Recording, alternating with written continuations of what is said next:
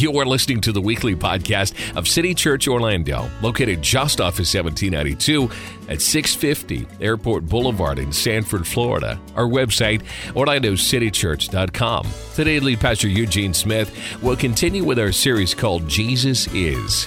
Today, we'll be discussing what makes a true servant. A servant, a person that is focused on meeting the needs of others. A servant, a person that has a right focus about life. A servant is willing to make the sacrifices to accomplish the task. Not everyone is saved, but everyone has been served. Our scripture text comes from Matthew chapter 20, starting in verse 20. Today's message is entitled, The Ultimate Servant.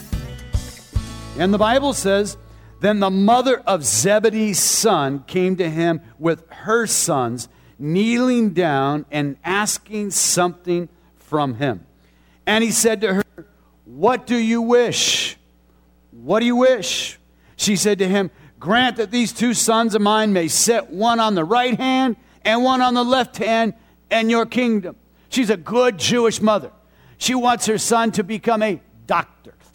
She wants her sons to be on the right and the left of Jesus. And Jesus answered and said, You do not know what you ask. Are you able to drink the cup that I'm about to drink and be baptized with the baptism that I'm baptized with? And they said to him, We are able. So he said to them, You will indeed drink my cup and be baptized with the baptism that I am baptized with. But the set of my right hand and my left hand is not mine to give, but it is for those whom it is prepared by my Father. And when the 10 heard it, they were greatly displeased. Everyone say, ticked off. They were greatly ticked off, grieved in their spirit, frustrated, upset with the two brothers.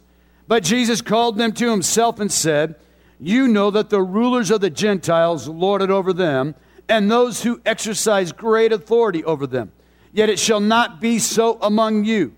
But whoever desires to be great among you, let him be your servant. And whoever desires to be first among you, let him be your slave.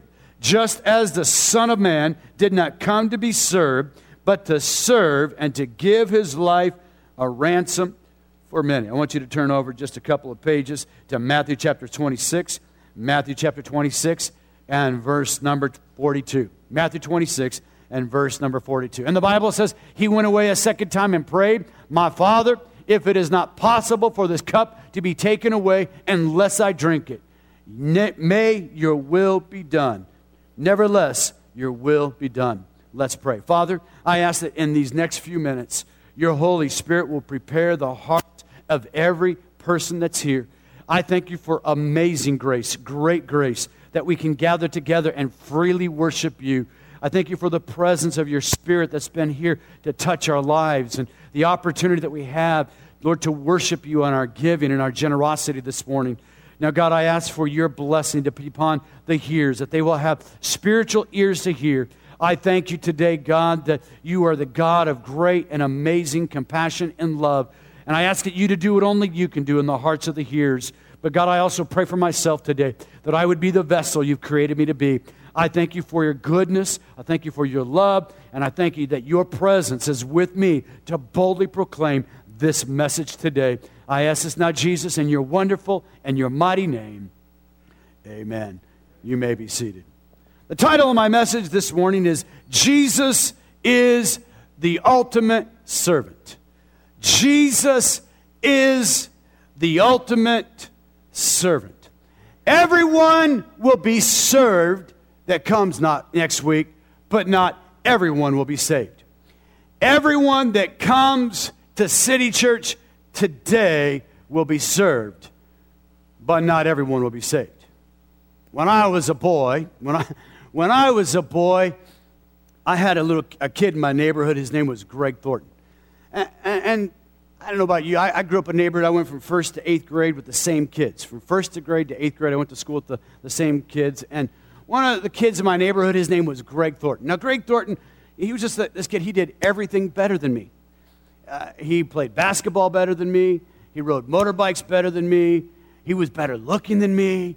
He had, which wasn't too hard in my neighborhood, but he had he had more girlfriends than me.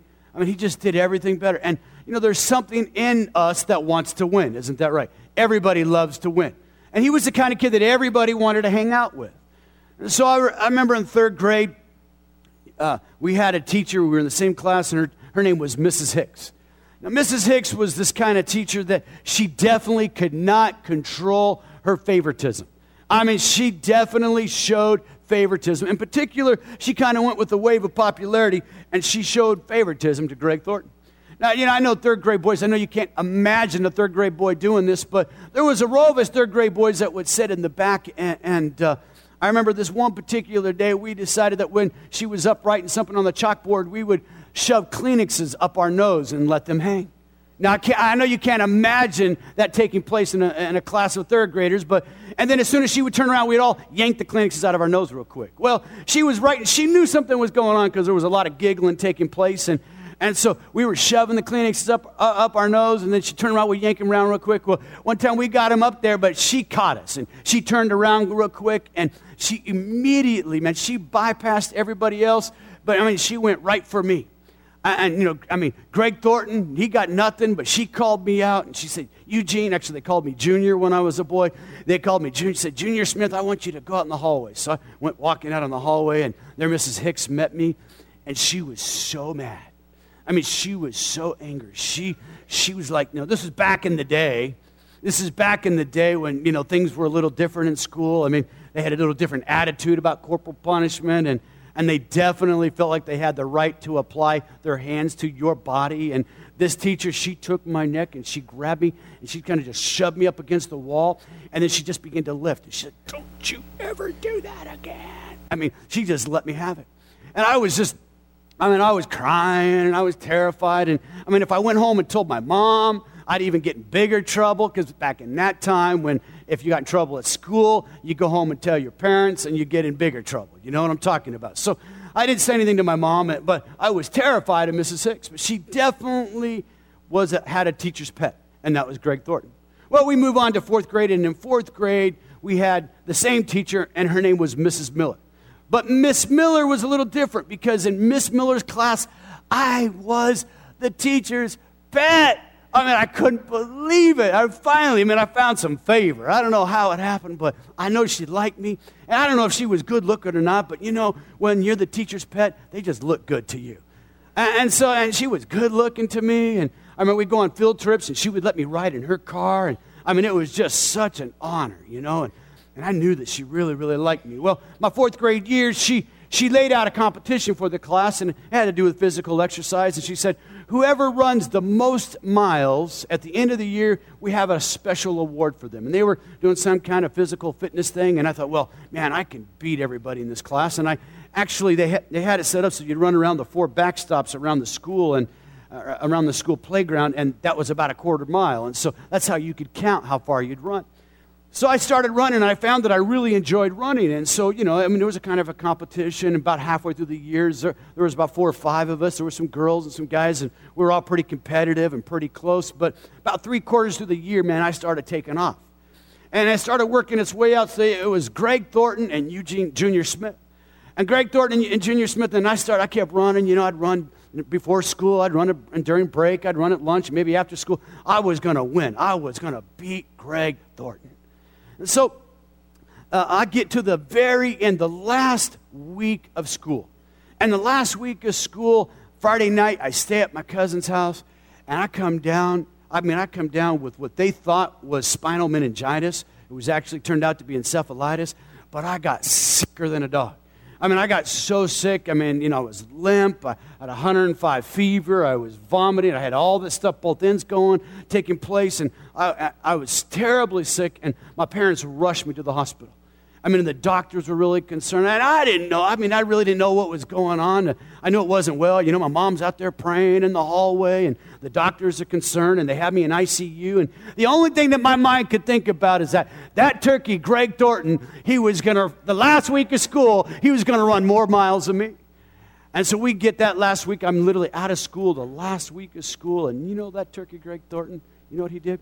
I ran 336 miles my fourth grade year. You know how many miles Greg Thornton ran? 336 and a half. He beat me again. And I was, this is back in the day when, they only gave a trophy for first place. This was back in the day when, they didn't give everybody trophies so that they could feel good. We live, I'm just going to digress here, but the other night, Laura and I went to Keenan's school, and he's thinking about doing wrestling. And so they had a little parent meeting for all the wrestler parents, and the coach was up there talking, and he was talking about showers. And it was the first time that I had heard that students in high school don't take showers at school anymore. I know you guys all know that, but that was like a brand new revelation. I said, you got to be kidding me. He said, no. I don't know about you, but I remember, the rite of manhood from 6th to 7th grade was that you had to get naked in the same changing room with the guys. And all the, that was the big, 6th to 7th. Now, there were some changes going on from 6th to 7th grade, but you were a little bit nervous, and that was your real right to manhood. And then high school, man, if you didn't take a shower, they called you stinky, and then somebody would throw you in. It was, you just took showers after you did PE. A couple guys wouldn't do it. It didn't last long, and everybody started giving them a hard time, but they don't do that anymore. And the coach is saying, today now they're afraid to get little Johnny, they're afraid to get Johnny get a cold, or little Johnny have to work too hard at PE, so your kids all go to PE and they just all stand around with their hands in their pocket like this. And it was a different day back then. They actually gave trophies for first place winners, and they were the only ones that got it. Well, Greg Thornton, on the way home that day, Greg Thornton, he brought this trophy to me, and I couldn't believe it. She, out of the goodness of her heart, she gave both of us a trophy. He got the trophy for 336 and a half miles, and I got a trophy for 336 miles. Oh, man, I give myself a big... I actually still have that trophy. 37 years later, I still have that trophy. There's something in our hearts that wants preeminence. There's something in our heart that wants to win. It's natural. God put it there. It's designed by God. But the fact is today, although there's this desire within us, many times the desire and the motive becomes twisted. You see, the disciples were looking for popularity. As a matter of fact, they were really popular. If you follow this scripture, if you follow this passage in the book of Acts, you'll actually find that the popularity of the disciples was very high. The crowds of people were following Jesus everywhere he went. They were experiencing a wave of popularity, and they were riding the tide. You see, they had a different concept of what the Jewish kingdom was going to look like, what the Jewish nation was supposed to look like. And they saw it as being a political nation. They were looking to Jesus to be their Moses. They were looking to Jesus to be their King David, who would come and kick butt over the Roman soldiers and over the Roman institution of government and establish Israel as its rightful place and a powerful nation once again. You see, they were looking for position. They were looking for power. You see, they were looking for a crown. But Jesus was looking to the cross. You see, as a matter of fact, Mark's gospel tells us that Jesus, like a flint, had his face set towards Jerusalem because he knew what he was going to do. He had just got through telling him, he said, guys, he said, listen, I'm going to go to Jerusalem. I'm going to be tried and convicted. I'm going to be hung on a criminal's cross. But on the third day, I'm going to rise again. And they just didn't get it. They just didn't understand it. But Jesus, the ultimate servant, was focused on the mission of his life. Jesus, the ultimate servant, was focused on the call upon his life. Look at verses 17 through 19 with me. And the Bible says that as Jesus was going to Jerusalem, he took the 12 disciples aside and said to them, we are going to Jerusalem. We're going to Jerusalem. See, Jesus had answered the why of his life. Jesus had answered the why of his life. In your life, the what may change. What you do in life may change, but the why you were born, why you're on this planet, why you do what you do in serving God and worshiping him and following his purposes and his plans for your life will never change. The what it looks like and how it's expressed in jobs and workplace and ministries and those kinds of things may change. But the why has God called you? His purpose for you has never changed. You see, it's all about purpose. It's all about purpose. And because Jesus understood his purpose, he was able to stay focused. The reason we, as individuals, will end up in the wrong bed, or steal from our company, or cheat on a test. Over 200 students this past week at UCF in the business major were exposed for cheating on a test. It's a national news story. I mean, it was a horrific thing. It was one of those terrible things. What had happened? That they had lost focus. They had lost focus of their mission, and they were looking for an easy way out. And whenever we're looking for an easy way out of the mission, whenever we fail to understand the call, why we were created, we get distracted, we get off course, and we do things that don't honor God. 500 years ago, the Westminster Catechism defined the mission of man. And it says it like this: what is the chief end of man? A man's chief end is to glorify God. A man's chief end is to glorify God. You were put on this planet to bring glory to God. But the second part of it says, and to enjoy him forever. To bring glory to God and to enjoy him forever. Well, how do you do that? How do you glorify God in your life? You glorify God in your life by being focused on the mission for which Christ has called you to. You see, what you do with your life determines if you're living to glorify him and enjoy him forever. You see, why do you come to church today? Why do you come to church? Why do you worship? Why do you do the things you do? Do you come to church and worship for what you can get from Jesus? I mean, is that really why you come? Because many times we come to this church and we're looking for the perfect worship experience. We're looking for the perfect preaching experience. We're looking for the perfect church where the pastor never talks about money and somehow money miraculously just grows on trees, and he goes out there and he has a magic wand and he taps the tree and he picks the money. We're looking for the perfect church where no one ever makes a mistake and every video is perfect. And well, I know we're not doing that. I'm blowing it to an extreme, but we go from church to church looking for the perfect experience. And what that tells me about those people is that the chief end of their life is to have a worship experience that glorifies them. It's all about me. It's all about me. It's all about me. If I can do it here, I can do it anywhere. I mean, all that kind of thinking. And it permeates the kingdom of God. But it is not new to this generation. The disciples practiced the same kind of thinking. You see, their mother, she was a good Jewish mom. I mean, she was a mama grizzly. She was a mama bear. She was looking after her boys. Good Jewish mothers, you know what they'll say? They'll say something, my son is a doctor, or my son is a lawyer. I mean, she was looking out for her boys. She wanted them to have preeminence. You see, when we lose focus today, we become distracted from the mission from which God has called us. Jesus understood his purpose. In Luke's Gospel, chapter 19, Jesus said, for the Son of Man has come to seek and to save that which is lost. The reason Jesus was doing the what? The reason that Jesus was focused on the cross and his mission that was set before him. He even prayed in the garden. He said, Father, if there's any other way to do this, let this cup pass from me. Nevertheless, not my will, but your will be done. Because, see, he knew that his mission in life was to save men from their sins. He knew that his purpose in life was to go to the cross and destroy Satan, to destroy sickness, to destroy sin, and to set the captive free. You see, he was focused on his mission. And because he was focused on his mission, he was able to tell the disciples, hey, guys, you're missing it. You're not going the right direction.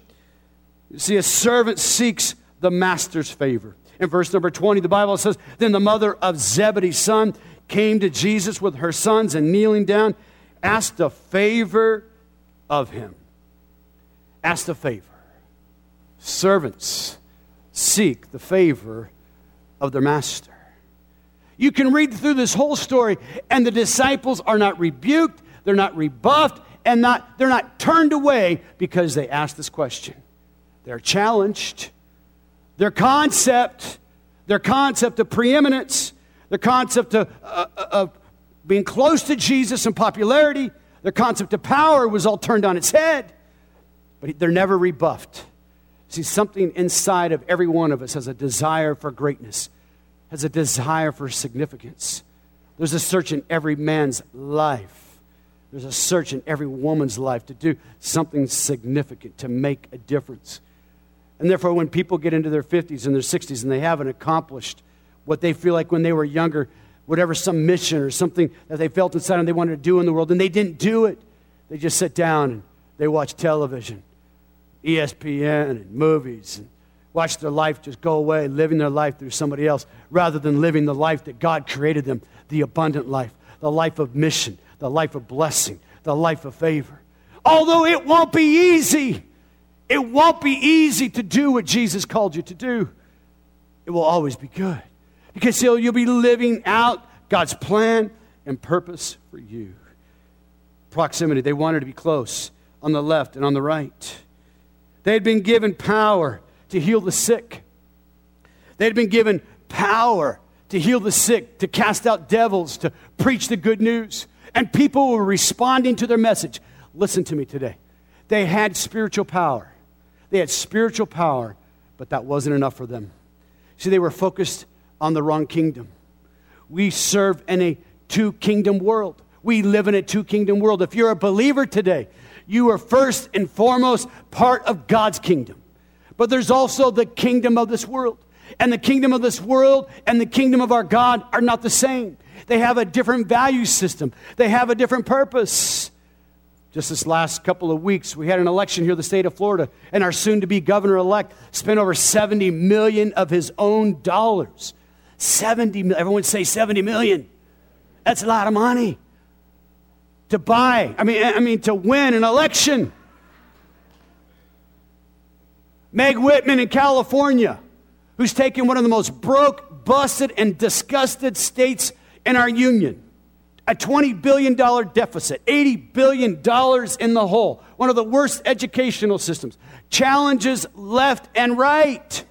She spent $141 million. Everyone say million. Everyone says that's a lot of money. She tried to win. I mean, she tried to buy the election. She tried to win the election, but she ended up losing the election. Why would they do that? Why would a person spend that kind of money? Because there's something else that they want in life. I don't know their motives. I don't know why they do what they do. I'm not here to judge them. But I just know that there's another kingdom.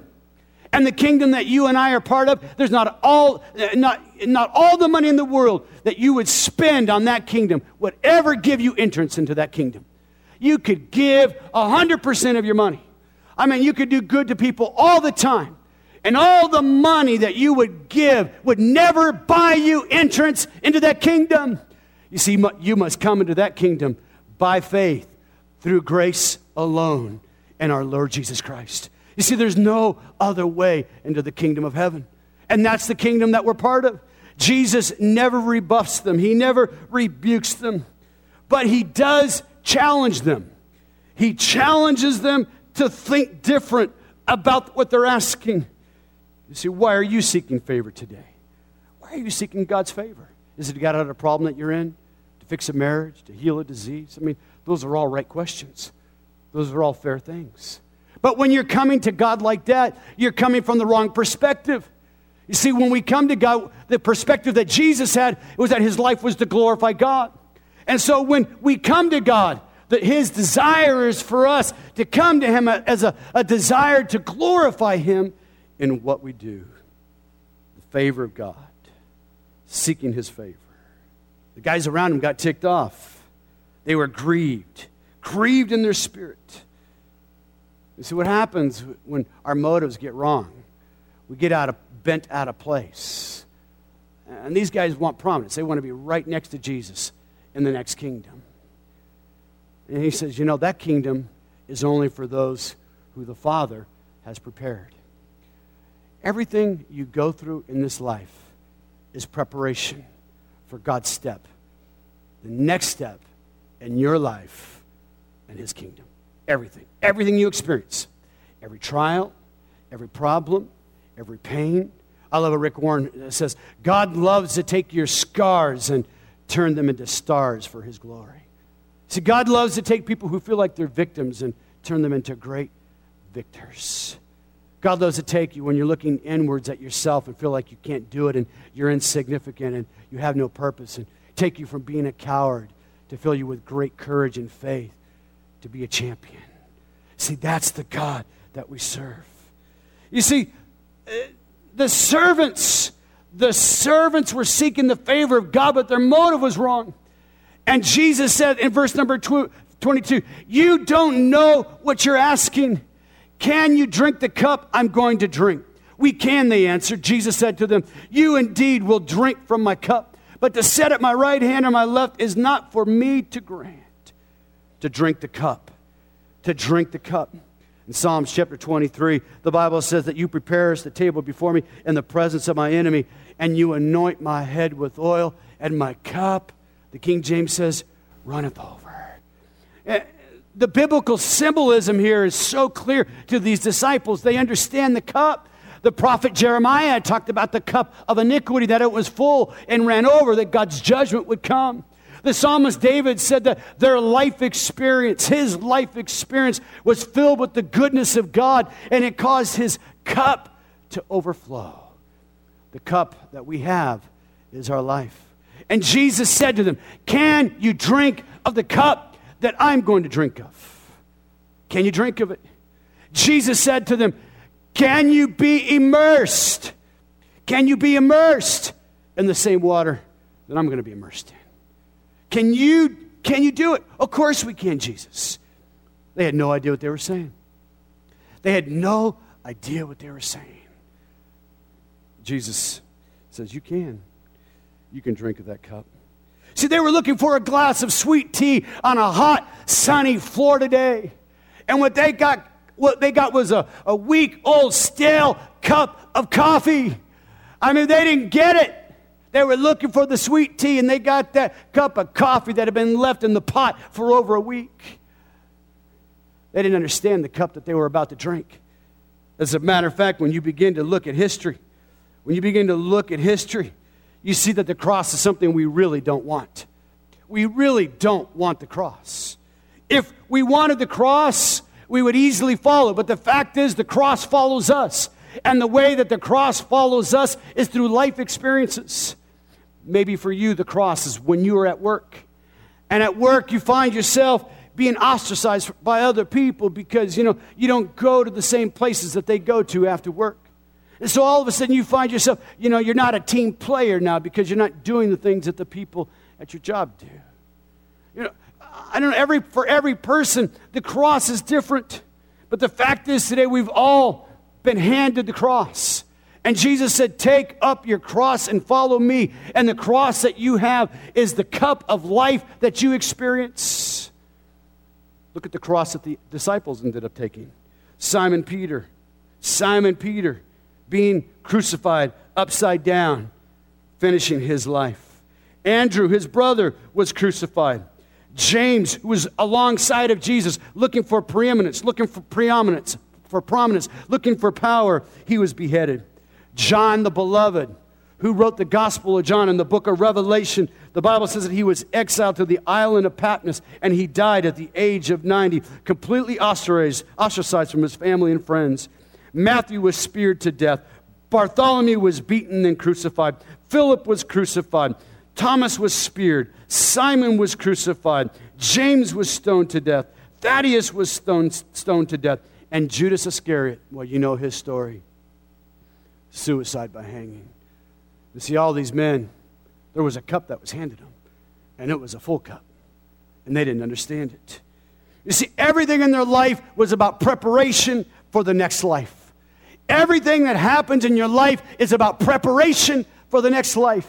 Paul the Apostle said it like this. Here's a trustworthy saying, if we died with him, we also live with him. If we endure with him, we will also reign with him. If we disown him, he will disown us. For God is preparing for his people to rule and reign with him forever.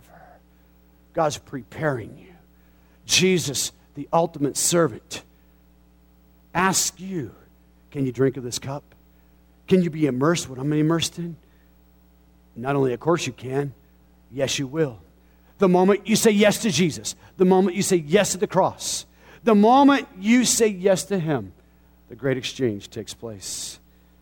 So the last thing that we see about Jesus, the ultimate servant, was that He sacrificed for others. In Matthew 20:25, Jesus called them together and said, you know that the rulers of the Gentiles lord it over them, and other high officials exercise authority over them. Not so with you. Instead, whoever wants to be great among you must be your servant, and whoever wants to be first must be your slave. Just as the Son of Man did not come to be served, but to serve and to give His life as a ransom for many. We're not called today to be lords. We're called to be lovers. We're not even called to be leaders. We're called to be laborers in God's kingdom. The chief end of our life is to bring glory in everything we do, is to glorify God. Paul said whether we eat, whether we drink, whether we go to work, whether with our family, hanging out with our children, watching television, whatever we're doing, the chief end of our life is to glorify God. See, the ultimate servant, He showed us the way. He told us that the way of His life is completely different than the way of the world. You see, Jesus said, if you want to live, you must die. Jesus said, if you want to get, you must give. Jesus said, if you want victory over your enemy, you must bless those who curse you. Jesus said, if you want to pay back those who do wrong to you, do good to them. If you want to be loved, love people who don't love you. If you want to lead, then serve. The disciples were looking for a crown. Jesus was focused on the cross. To the throne is by the cross. The cross. Every person here. See, God's not called us to worldly power, although some may achieve worldly power. God's not called you to preeminence, although some may achieve preeminence.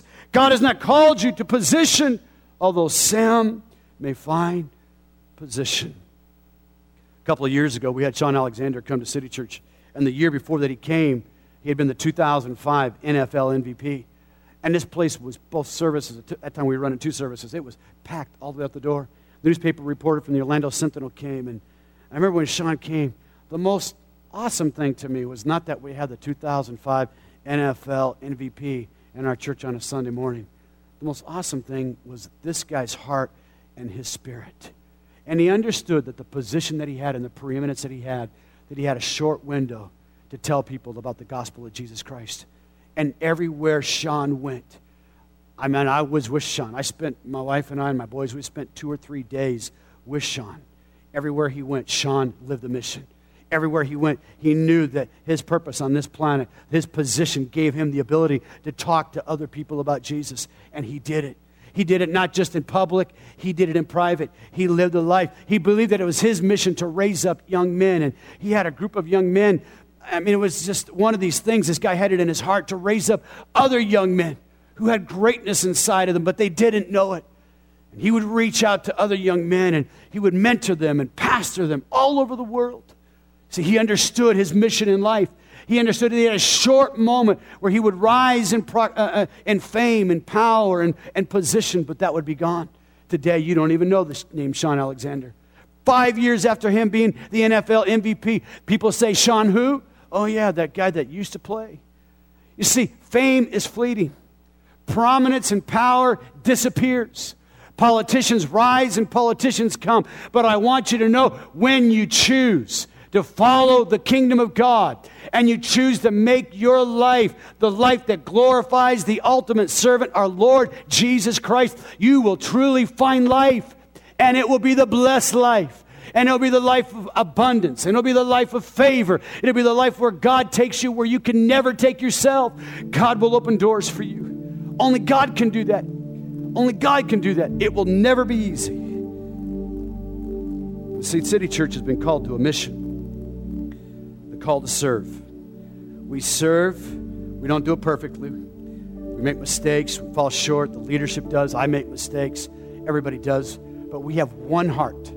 We are unified on the mission at this church, and that's to bring God's love to the city. We do what we call big days. This next Sunday is going to be a big day, and we're going to serve this community. We're believing that 400 families who don't normally come to this church, and some will come to this church on a regular basis, but we're believing 400 families that don't normally come to this church are going to come next week, and they're going to be served. They're not just going to get a bag, and that's good, and we're grateful, because we believe that the mission of Christ is to give food to those who are hungry.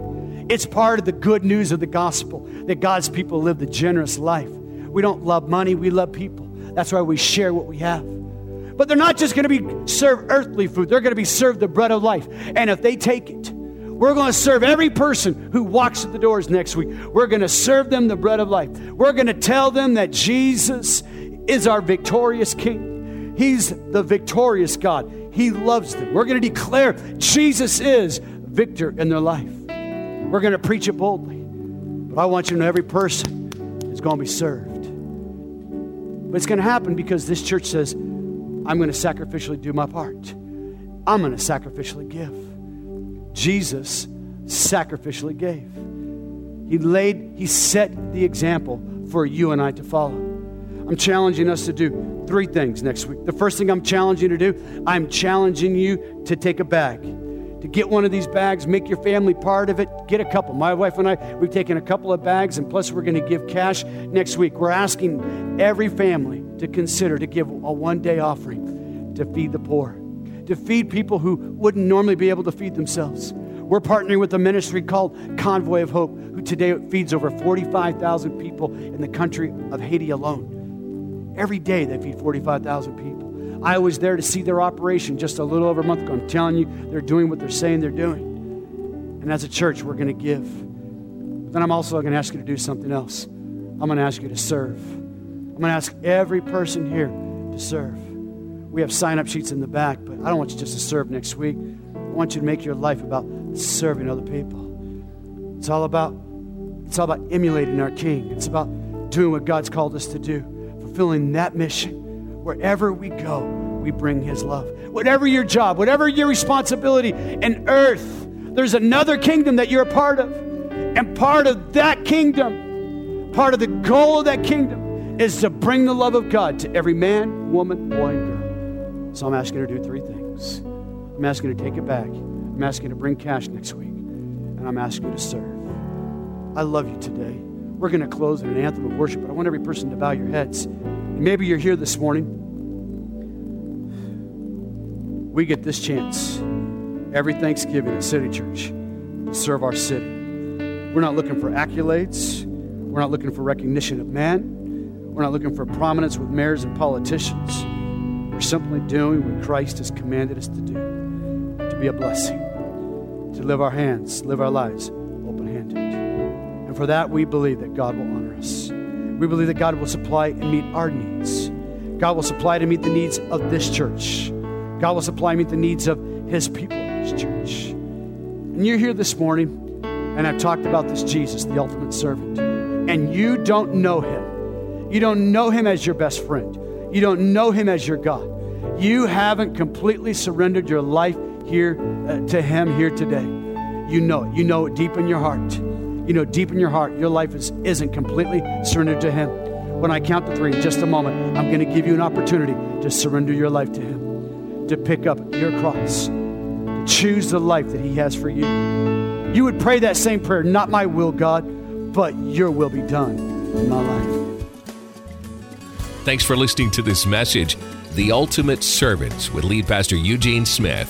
For service times and more information about City Church Orlando, please visit our website anytime at orlandocitychurch.com or call 407-321-9600.